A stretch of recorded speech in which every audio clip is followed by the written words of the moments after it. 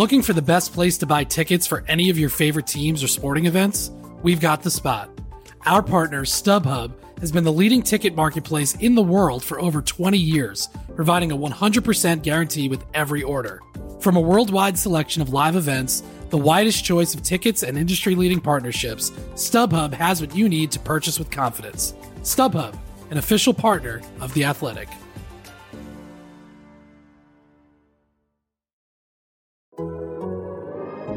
The Athletic.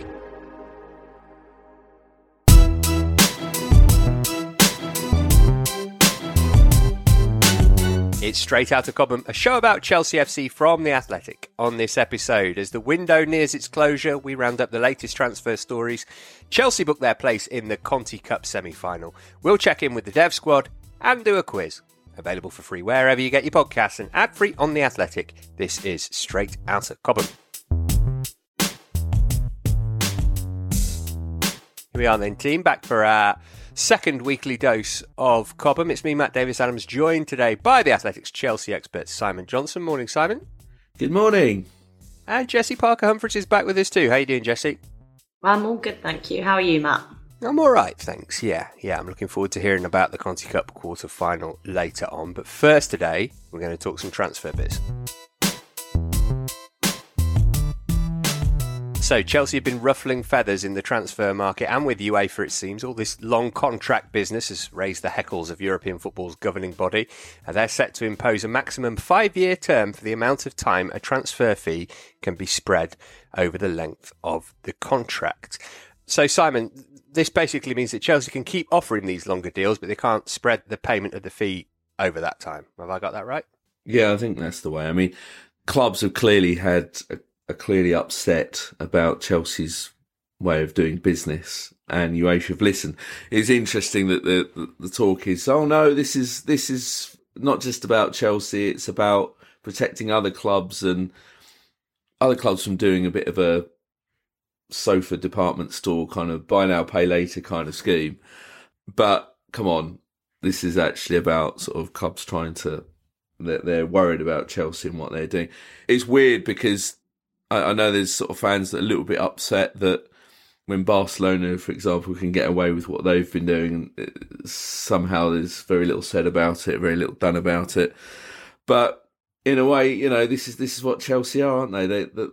They are the enemies of football, as UEFA official once said in the Mourinho era. And personally, I sort of think, well, if this is what a club wants to do, they should be allowed to do it. But obviously, UEFA have the best interests in the world game at heart. Disruptors, I think, is the modern phrase. What gets me about this, Jesse, is that the word is that Chelsea have done this because this is what Bowley, etc., do with the LA Dodgers. They give out long contracts and they're just applying the same principle. But they've already done it with Chelsea now. So aren't UEFA just stopping other clubs from copying it rather than damaging Chelsea's model? Yeah, well, I guess, I mean, one, they couldn't really retroactively do anything about it. So that makes sense. But I guess the fear is that if lots of clubs start doing it, then, I don't know, the FFP stuff just goes out the window. I can kind of see the logic. I do think it makes sense. And, you know, obviously with the stuff with Juventus, we've seen how, you know, these like underhand accounting practices can cause a lot of issues and need to be punished. I guess maybe you're right that Chelsea can like be the ones sitting pretty and say, okay, well, maybe we're the ones that have got away with it. I think the concern just always feels to me is whenever you're spreading out stuff over that period amount of time, the football landscape moves so fast and the financial landscape can move so fast as well that, and Chelsea saw this, right, with what happened with Abramovich, that anything which you're just like passing along to the future, not just a couple of years in advance, you know, close to a decade in advance, it does make me feel, it makes me feel a bit like, oh, and maybe it's just because, like, look, all the numbers and the accounting practices that go on in big football clubs are incredibly confusing, and there are lots of people who are very good at like breaking them down and explaining them, and it's worth going to read those people. But I think because they're confusing, sometimes that just makes me think, oh, it is like the buy now, pay later stuff, right? You're like, sometimes it's just best to pay up front. Yeah, true. Your Kieran Maguires, your Matt Slaters, your Athletics got that kind of stuff covered. basically. Let's talk about some transfer news then. I think we'd all like Simon, despite his age, for Thiago Silva to sign a 7+1 year contract. It's probably not going to be that long, but you've been reporting that Chelsea are looking to get him tied up for presumably just another year. Yeah, at least another year. Yeah, the club been holding talks, and my original source was very confident about the deal. So I can understand why it will look a bit confusing given where the club are going, what all their signings have been, which are young players. But at the same time, Thiago Silva just doesn't look like he's deteriorating in the slightest. He's been Chelsea's best player this season. He's earned a new contract. He obviously loves being at Chelsea. His family, his wife, is certainly fully committed to the cause. And when you sort of think, so Badiashiel's come in, he's played 2 games, he's got Thiago Silva next to him. Who better to learn off and to sort of be moulded around and just be ushered through games? So I actually think this is a good deal. There's so many changes. It's a bit like what I said about Azpilicueta getting a new contract. I know a lot of people retrospectively think it was a mistake, but there's been so much change at the club. I think it's good to have some form of stability and some sort of figures that the new arrivals can lean to, and you can just imagine people going up to Thiago Silva, no matter what language he's talking in or they're communicating in, and thinking, wow, this is an absolute legend. I can learn off him, and the way he trains, the way he looks after his body, the way he just sort of doesn't seem to be phased in possession. So hopefully the deal will be announced soon, and yeah, I think we'll be hearing Thiago Silva's name sung from the terraces for a while yet. Yeah, Jesse, well, we shouldn't downplay the contribution of Bel Silva's social media output to the broader Chelsea conversation. It is just about keeping Thiago Silva, right? It doesn't matter if he plays as much next year. As Simon says, that the influence that he'll be having around the place is kind of priceless, but also it's a joy for us to just get to watch him play for Chelsea for a bit longer. Give Bel Silva a 7-year +1 contract. That's what I say. Yeah, and I think Simon's totally right. It's as much about his quality, which is consistently shown. I don't think there's any doubt that this is a player who's clearly still capable of performing at the level that Chelsea are at. And even if there was to be some kind of sudden decline, which would feel very strange and unexpected given how old he is already, the fact is that Chelsea defence has been so chopped and changed over the past couple of seasons that you need players within it who are going to offer some kind of consistency, knowledge, experience, especially if the model is to bring younger defenders in. If you kind of take out Thiago Silva and Aspi, then you'd be looking at sort of like Reece James as one of the most senior members of that defence. And, Reece James is someone who's clearly a leader and is capable, but he's not necessarily, someone who's going to be able to help players develop in the way that a Thiago Silva or an Azpilicueta can do. And I actually think the fact that the new ownership are so turned towards buying young, it actually makes the contracts around the older players even more important, because you're not necessarily going to be looking at bringing in players who are going to automatically bring that leadership. You're looking at players who are wanting to learn and are wanting to develop. And, I think that kind of continuity in terms of having older players there is really crucial. Simon, in the piece about Thiago Silva, Jesse mentions Reece James there. There's some word on Mal Gusto from Lyon. He's the reserve right back, if you like, that we've been searching for these past few months. Is he close to joining? The last I heard, no, in that there was quite a difference between the asking price and what was being offered. But that was before I took Wednesday off to hack my way around a golf course and have an absolute nightmare. So yes, I haven't been checking on it since. But that's the key, as always. And I think the problem that Chelsea have just been facing generally is that everyone knows that they're after people and are asking for ridiculous amounts. But Gusto is very much someone they like, for sure. The way it was put to me was there's lots of back and forth, was the way it was described. So clearly there's a negotiation. I think Lyon are a little bit reluctant to let him leave mid-season, but Chelsea have found a way of getting other players to join mid-season. So I wouldn't say it's dead by any means. I think this is an ongoing one. All right, what about Enzo Fernandez, Moises Caicedo and Declan Rice? So 3 central midfielders that Chelsea are linked with. Firstly, presumably none of them come this month. And secondly, it's only going to be one of these 3, right? Or one such player. They're not going to buy 2 of those 3 names, for example. Well, they definitely want a minimum of 1. The plan was always minimum of 1 for January/summer midfielder. And of course, price will be a factor in how many they do sign. But yeah, I've kind of teed up with what I just said, really. The asking price is the problem, particularly with Caicedo and Enzo Fernandez. Fernandez bubbled up again this week, but I was just told, look, unless there's some kind of budging on the fee, it's not going to happen. And by the sounds of it, Benfica aren't willing to budge. So it feels very much like as you were. Caicedo, I mean, there was talk the other day of 100 million quid. I mean, that's mental. But Arsenal are now coming it'd be quite interesting if Arsenal do reverse Mudryk. It's not quite as advanced, obviously, but Chelsea were definitely in for Caicedo, and then suddenly Arsenal are now looking to strengthen. Declan Rice, another one that Arsenal seem to be suddenly favourites for, given all the reporting that's gone on in recent weeks.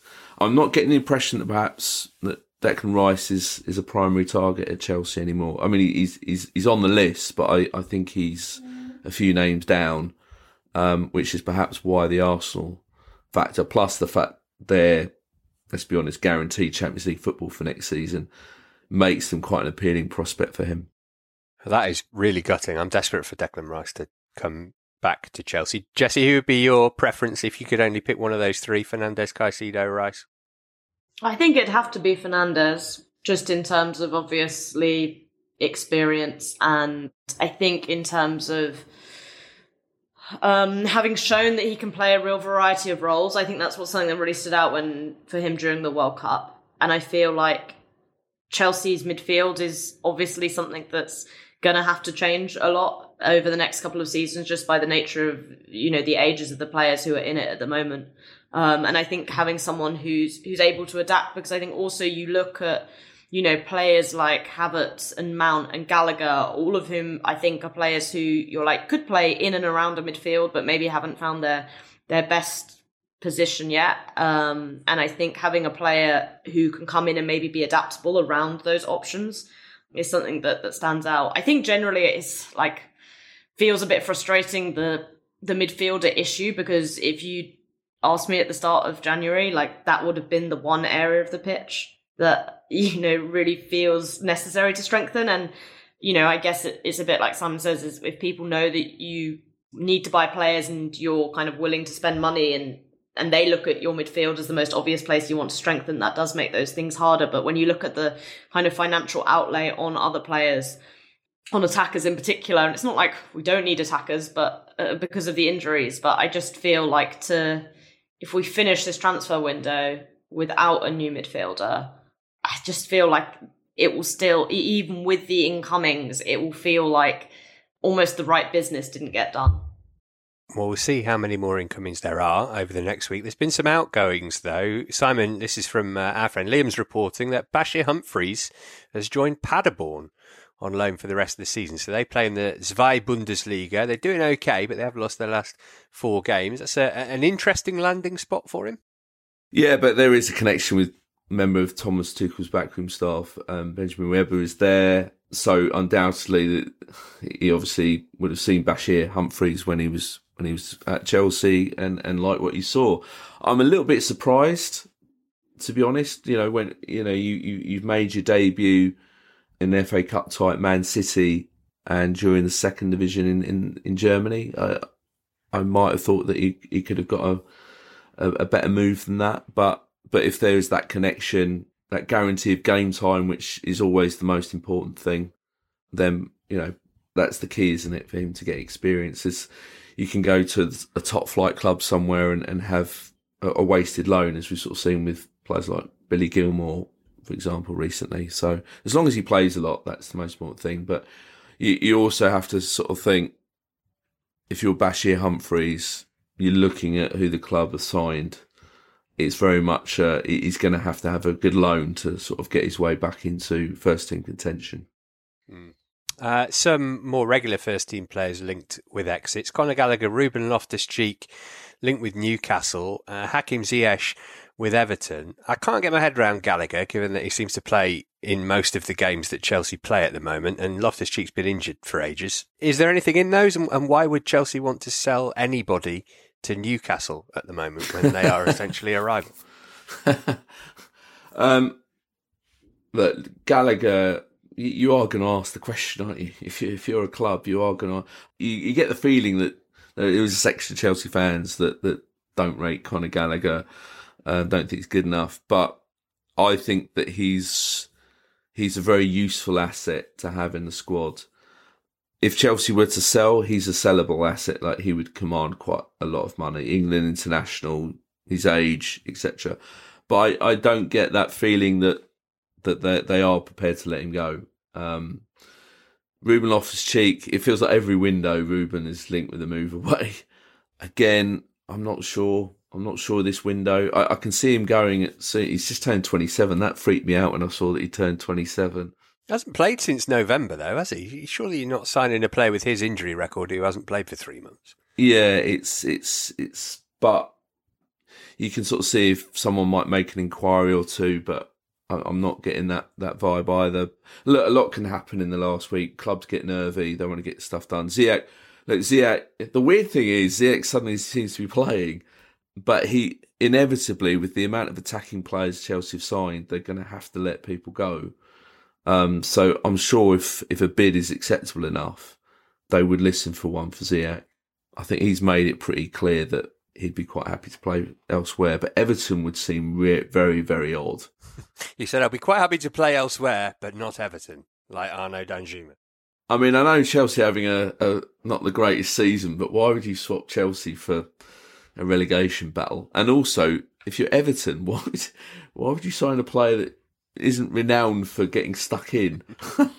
It doesn't make much sense. But quality-wise, as he showed at Anfield, and he did put in a good shift, to use a real sort of English sort of football cliche.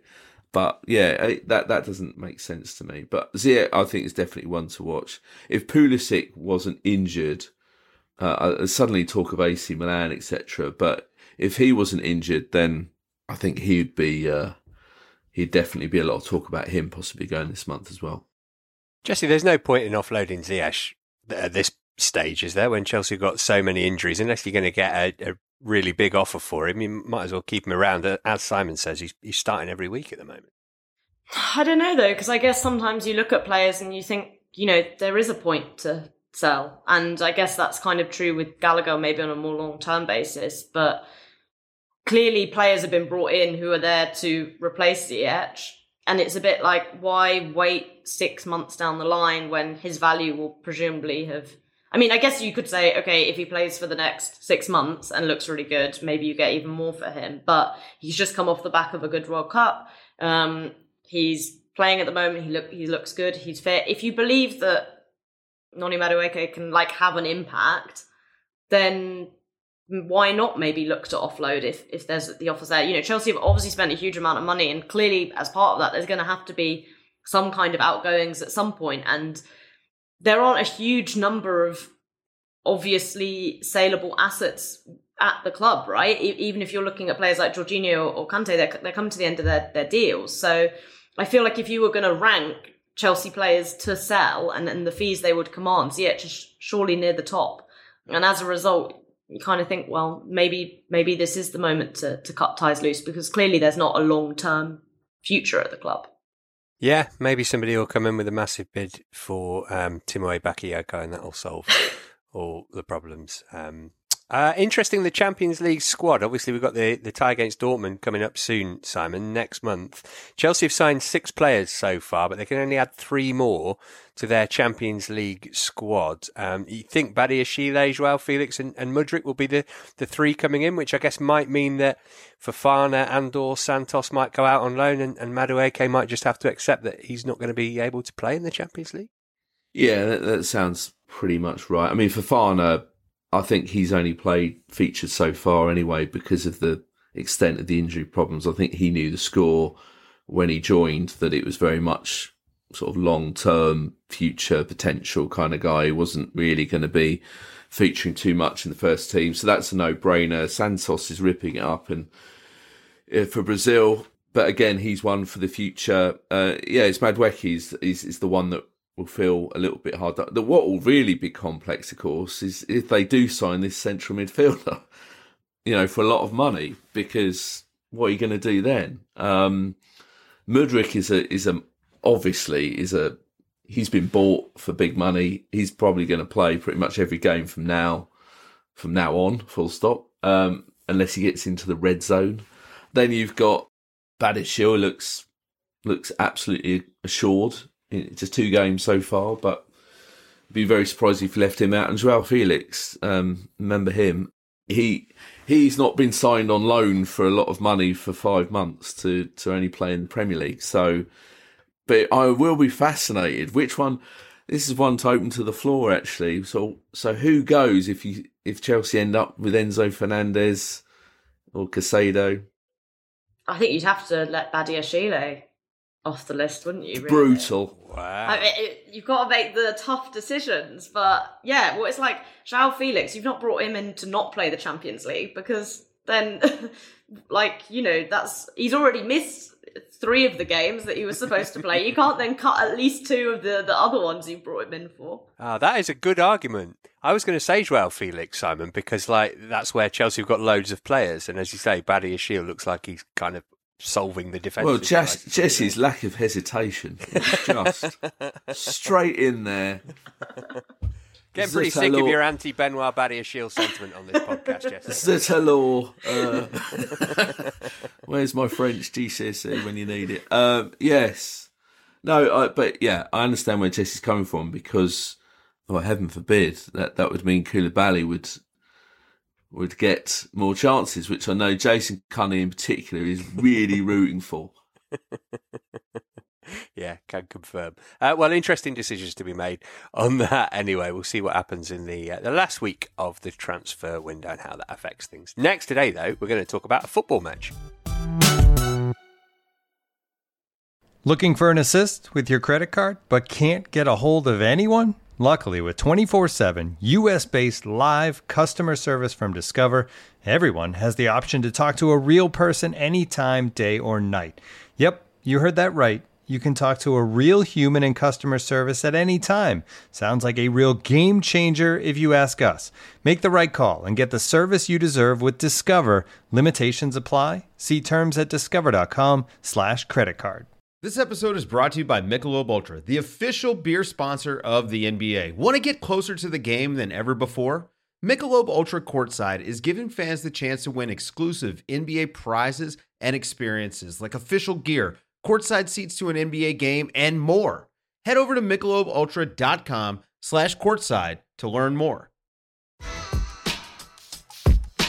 It's going to be a foul by Spence, and getting on with it. Chelsea here, that's Witten Canada. That is a gorgeous ball for Kerr, and that's game over. Just a few minutes to go. No doubt about it now. Another semi-final coming up. Right, in search of a non-frozen pitch, Chelsea's women's team went all the way to Brisbane Road on Wednesday night, where they took on Spurs in the Conti Cup quarter-final. Jesse, you were across this one. Some nice goals, I thought, and some very unsurprising goal scorers. Kerr X2, Kirby, even Drew Spence got on the score sheet later on as well. Yeah, it wasn't quite, I think, the Chelsea return that Beth England hoped for, seeing Drew Spence be the one to step up and score the 94th minute banger. Not that it really mattered, because Chelsea had kind of comfortably won the game already. It was an interesting performance. I think you could tell that both teams, obviously Chelsea had the kind of farcical 6-minute game on Sunday, but Spurs' game was also called off ahead of time, and I think you could tell both these teams hadn't played for 10 days. Particularly in the first half hour. The pitch also wasn't great. It was like they'd got rid of the ice, but in its place there was a large number of potholes. So I think some of Chelsea's slick passing moves went awry through no fault of their own. But yeah, I feel like professional was the way to describe this performance. I don't think this Spurs team are particularly threatening even at the best of times. And kind of as soon as Chelsea went 1-0 up, sort of like half an Aaron Cuthbert goal, half a Sam Kerr sitting on the ball goal, which was a bit of a strange one. But as soon as that happened, it kind of felt like this game was going to be Chelsea's to win. And the introduction of Frank Kirby after 60 minutes just gave everyone, I think, a bit of an impetus to finish off the job. And got 2 more goals after that. So Kirby came off the bench. Other than that, it was a pretty strong starting 11. Was that because the game on Sunday had been called off, do you think? Was that a factor in naming the team that Emma Hayes did? Yeah, I mean, it was interesting. So it was the same team that Emma Hayes had named for Sunday, with the exception of that Lauren James came in for Niamh Charles. So I guess kind of the logic still followed through, that Kankovic and Perisset had been great in the last kind of 15 minutes against Arsenal, so they kind of deserved starts. Equally, Zecira Musovic had a really good game, so she kept her place. The interesting one for both games was that Jess Carter came in for Magda Eriksson, and you'd have thought that if that had been solely a kind of minutes management thing for Liverpool, that we'd have seen Eriksson kind of revert to her starting spot here, which didn't happen. I mean, it was kind of interesting. Spurs attacked that left-hand side of Chelsea's defence. They kind of put Beth England in that bit between Millie Bright and Jess Carter. And I don't know if they assumed Magda Eriksson was going to play and they kind of were looking to exploit maybe her slight lack of pace. But I feel like there wasn't a huge amount for Jess Carter to do, but she did pretty much everything fine. So that's maybe one to keep an eye on, obviously with Magda Eriksson out of contract at the end of the season and kind of rumours swirling that she won't stay at the club. So that's Chelsea through to the semis then. The draw for that takes place later today as we record, because Arsenal are playing Aston Villa this evening. Man City and West Ham also through. Chelsea are in FA Cup action this Sunday when they'll try again to play Liverpool, this time hopefully for 90 minutes. It's a 1 o'clock kickoff at Kingsmeadow. Elsewhere in Chelsea news, Simon's got a big piece up with the Dev Squad manager Mark Robinson on The Athletic now. Robinson was in charge of AFC Wimbledon's first team last season. He's led the Blues to the top of PL2 ahead of their game against West Ham on Friday night. Really enjoyed this, Simon. And Mark Robinson is, to me, seems the very definition of what one might call proper Chelsea. Yeah, that's an understatement. It's one of the first things we talked about. He was very generous with his time, spent over an hour with him, and his love of Chelsea. You're basically talking to a Chelsea fan in a really prominent Chelsea job. But normally, and this is sort of no slight, but normally sort of like if you're talking to a coach, it's very sort of all about the job.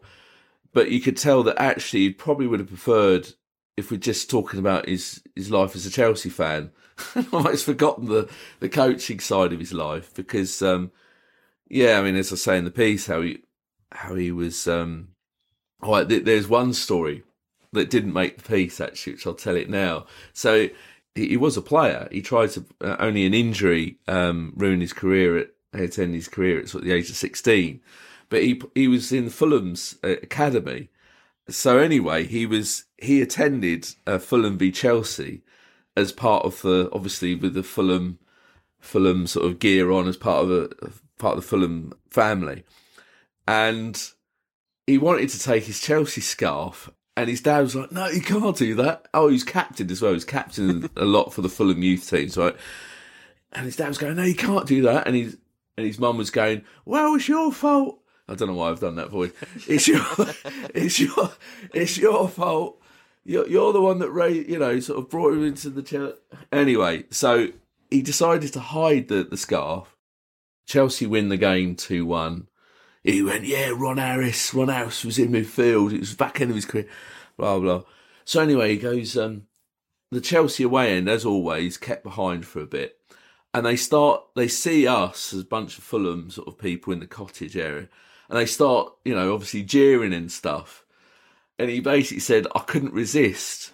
I couldn't have my fan base sort of chanting at me. So I got my scarf out and whipped it around and started singing 'We All Follow the Chelsea,' which the away end then joined in.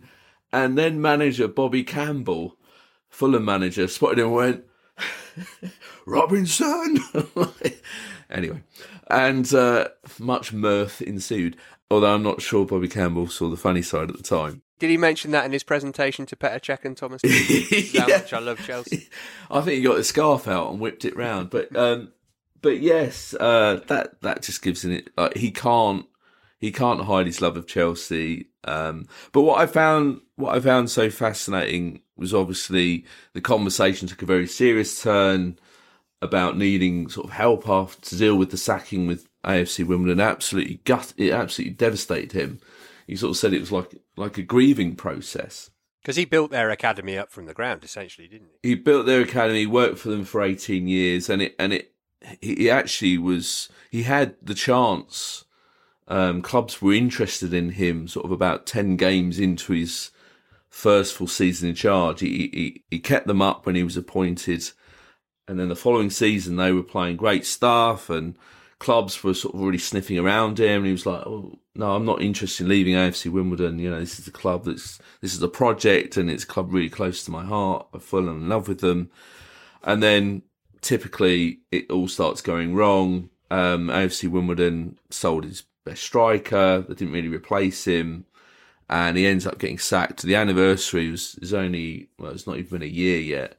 But it's very clearly the wound is still fresh because it was more than a club for him. It was more than a job. It was like I said, a club he worked for 18 years. He knew most of the people. So he said having to cope with failure was difficult, and it still comes up even now. He says, you know, like even though he's doing a wonderful job at Chelsea, it's that seed of all, you know, that went wrong, and it keeps coming back. So he does speak to people, which. Again, I sort of sitting there sort of just a few weeks after writing the piece about Dermot Drummy and sort of hammering home the point of it's important to talk to people. I just felt sitting in the academy building where Dermot Drummy was, I just felt there was in my head I was going, this is a connection here. I'm speaking to one of Dermot's successors and thankfully Mark has sort of reached out off his own back and to talk to people, but without taking a sort of somber tone. I did like the fact that he had to impress Thomas Tuchel and Petr Cech. I did sympathise with him. I said he must have been a bit nervous. He had a week to dwell on the fact that he had to pitch to the Champions League winning manager and a Champions League winning goalkeeper. No pressure. Yeah. Luckily, it was well worth him doing that, given that they were around for about another 5 minutes. But never mind, he got the job, and he's doing pretty well. They're aiming for a 5th league win in a row, actually, his team, when they take on West Ham. We'll let you know how they get on Monday's pod. The Under-18s Youth Cup tie was moved from Wednesday to Thursday in the hope of beating the weather. That's tonight for us, so you'll have to wait until Monday to hear how they got on away to Cambridge, round 4 of that competition. They also take on Spurs in the league on Saturday. Right then, like that god-awful tune played before every World Cup game implored us to do, let's get down to business, quiz-wise. This episode is supported by FX's Welcome to Wrexham. Celebrity owners Rob McElhenney and Ryan Reynolds' small-town Welsh football club has finally been promoted into League Two after 15 seasons in the National League. Dedicated staff and supporters celebrate the city's return to glory while bracing for the newfound challenges that come with being in a higher league. Will Wrexham AFC stand up to the challenge and rise again into League One? FX's Welcome to Wrexham premieres May 2nd on FX, stream on Hulu. As you've probably heard by now, we've teamed up with BetMGM this season. We'll be using BetMGM lines to make all of our picks, and we'll have special offers for our listeners each week. If you haven't signed up for BetMGM yet, use bonus code The Athletic, and you'll get a 1-year subscription to The Athletic, plus up to a $1,500 first bet offer on your first wager with BetMGM. Here's how it works.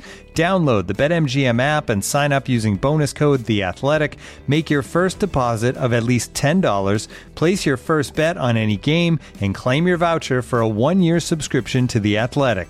See BetMGM.com for terms. U.S. promotional offers not available in D.C., Mississippi, New York, Nevada, Ontario, or Puerto Rico. Gambling problem? Call 1-800-GAMBLER. Available in the U.S. Call 877-8-HOPE-NY or text HOPE-NY 467-369 in New York. Call 1-800-NEXT-STEP in Arizona. 1-800-327-5050 in Massachusetts. 1-800-BETS-OFF in Iowa. 1-800-270-7117 for confidential help in Michigan. 1-800-981-0023 in Puerto Rico. First bet offer for new customers only in partnership with Kansas Crossing Casino and Hotel. Don't forget, if you haven't signed up for BetMGM yet, use bonus code The Athletic, and you'll get a 1-year subscription to The Athletic, plus up to a $1,500 first bet offer on your first wager.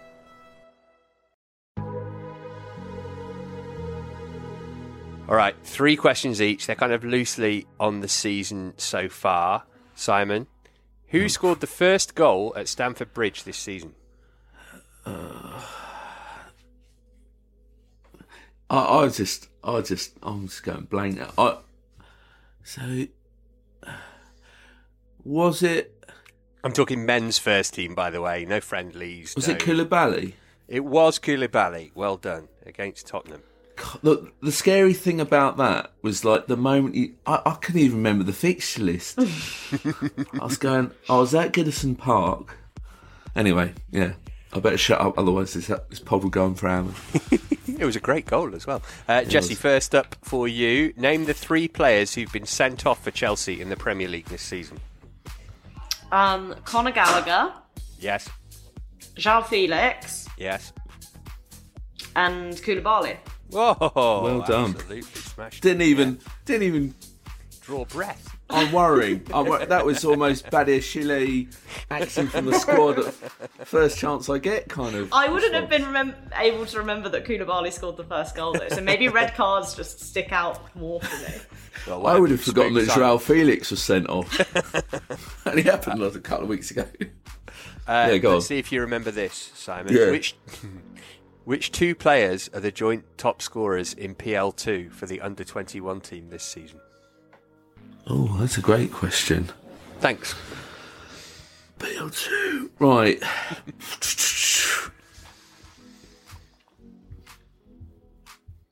Gonna go Cassadai? Incorrect. I'll give you 2 more guesses. Sorry, Jesse, but that's kind of standard practice with a multiple choice. Oh dear.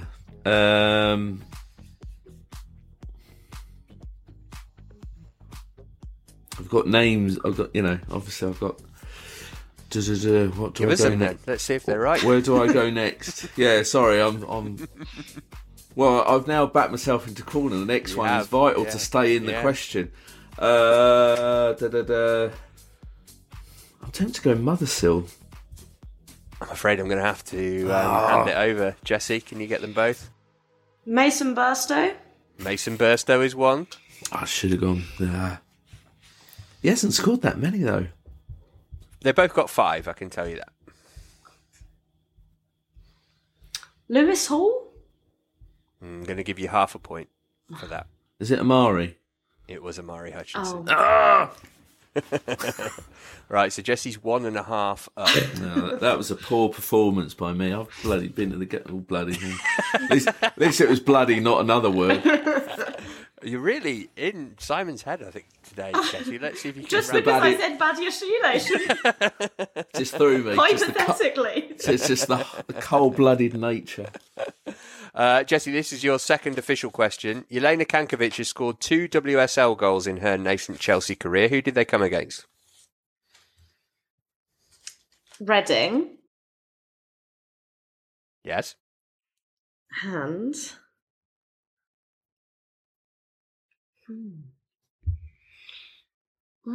She's played really weird. I'll just go Leicester. Right, judge, producer Lucy, what do we do here? Half a point for that as well. It's just Reading. She just scored twice against Reading. Oh. Lucy says half a point. Simon looks absolutely incongruous at that decision. I just think that was quite a cruel question. It was a tricksy question, wasn't it? Yeah, well, you both see. Thanks, Simon. I'm glad you're back on side with me. No, let's not get carried away. Well, you need this, Simon. I've blown it. I'm still fuming over PL2. Yeah, go on. Well, you won't like this one. Young defender Henry Lawrence was on loan at Wimbledon last season. Who has he been borrowed by this term? I mean, that's just... Jesse's poised to steal it, I'm sure. Boreham Wood. I mean... It's not Boreham Wood. Would you like to steal it, Jesse? Gillingham. No, there was a kind of logic to the question, because it's MK Dons. So, you've done the old Wimbledon to MK Dons. You're just a bit cheeky today, aren't you? In a cheeky mood. I am. That's just how I feel. So, Jesse, you've already won, but you can make it I can a steal heavy this. victory. Oh, that's true. Yeah, you could steal it. Terrible quizmaster. I think. Part there. How many Premier League appearances has Wesley Fofana made for Chelsea? Oh, Lucy just realised she might have to do a tiebreaker. 1. Simon, you can steal it. This to force us into a tiebreaker. Now the panic comes from the producer. Well, I'm just going to go 2. 2 is correct. We go to overtime. I think he's made 4 total, but then the reason that it wasn't just a total guess. He had a stinker away to Zagreb in the Champions League, didn't he? That might have been his debut, I seem to remember. Yeah, that's true. Yeah, sorry, my logic wasn't going to be right. I was thinking 4 total and 2 of those were against Milan. So actually, yeah, it ended up being a lucky guess. So anyway. That's the main thing. So is that 2? It's 2-2, isn't it? It's 2-2. Here comes.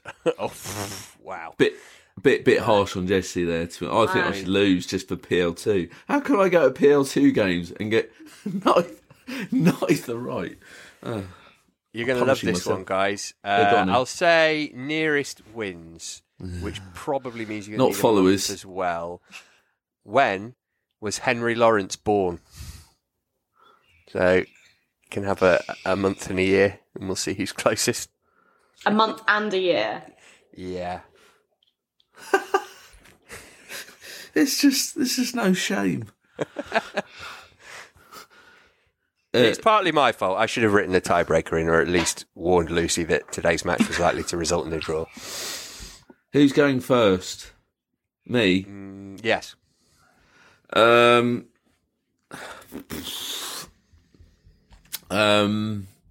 going to go May 2003. Jesse? I'm going to go November 2002. Jesse gets the win today. Probably deserved. September the 21st, 2001 was the actual answer. Oh, he's older than I thought. Yeah. I think there's an outside chance that Henry Lawrence becomes the new Darren Barnard in terms of this. But keep an eye on that one, listener. I think after this, I'm going to go and read his whole Wikipedia page. Jesse, that's back-to-back W's for you, right? You smashed Sam out the park last week. Back-to-back defeats for me. I think I've inherited the Graham Potter era. Well done, Jesse. You are the player to beat at the moment. There's no doubt about that. That's just about going to do us for today. Simon, what have you got in the plans work-wise, please? Apart from boning up on Henry Lawrence? I am, speaking of, my vast knowledge of youth football, which I've just so adequately proved, I am going to Cambridge for the Youth Cup tie, and I'm doing the under-21s. Not necessarily writing a piece about both, but obviously Chelsea aren't playing, the senior team aren't playing, men's team, so I need to keep my... I might actually go find Mason Burstow and talk about how I managed to get that wrong. I'm still bemused by that, because I remember writing a piece about Jude quite recently, Jude Soons-Up-Bell, and sort of seeing that Burstow's lack of goals was really surprising. So he must have scored a few lately. But if you anyway, got me for that, take it with Sockaway, not me. That's where I got it. Yeah, but anyway, back to the point. Obviously, transfer stuff is still, it's going to be a mad last few days and roll on February as far as I'm concerned. Also on The Athletic, you can read Liam's profile of Noni Madueke. Lucy chips in that Soons-Up-Bell's got 2 goals this season. Also, Ollie Kay has written about what might come next managerially for Frank Lampard and Steven Gerrard. Head to theathletic.com/ChelseaPod to sign up if you aren't currently a subscriber. Speaking of signing up, Jesse, how do people get your excellent Flying Geese newsletter if they want more WSL action? You can go to flyinggeese.substack.com if you want a hopefully occasionally humorous, always informative roundup of every weekend's WSL fixtures. Beautiful pitch. Right, no game this weekend for the Chelsea men's senior team. That's weird, isn't it? But as we said, there's loads of other action that we can report on Monday, and I'm sure there'll be some transfer talk as well. So join us for that if you can. But for now, from all of us, it's goodbye.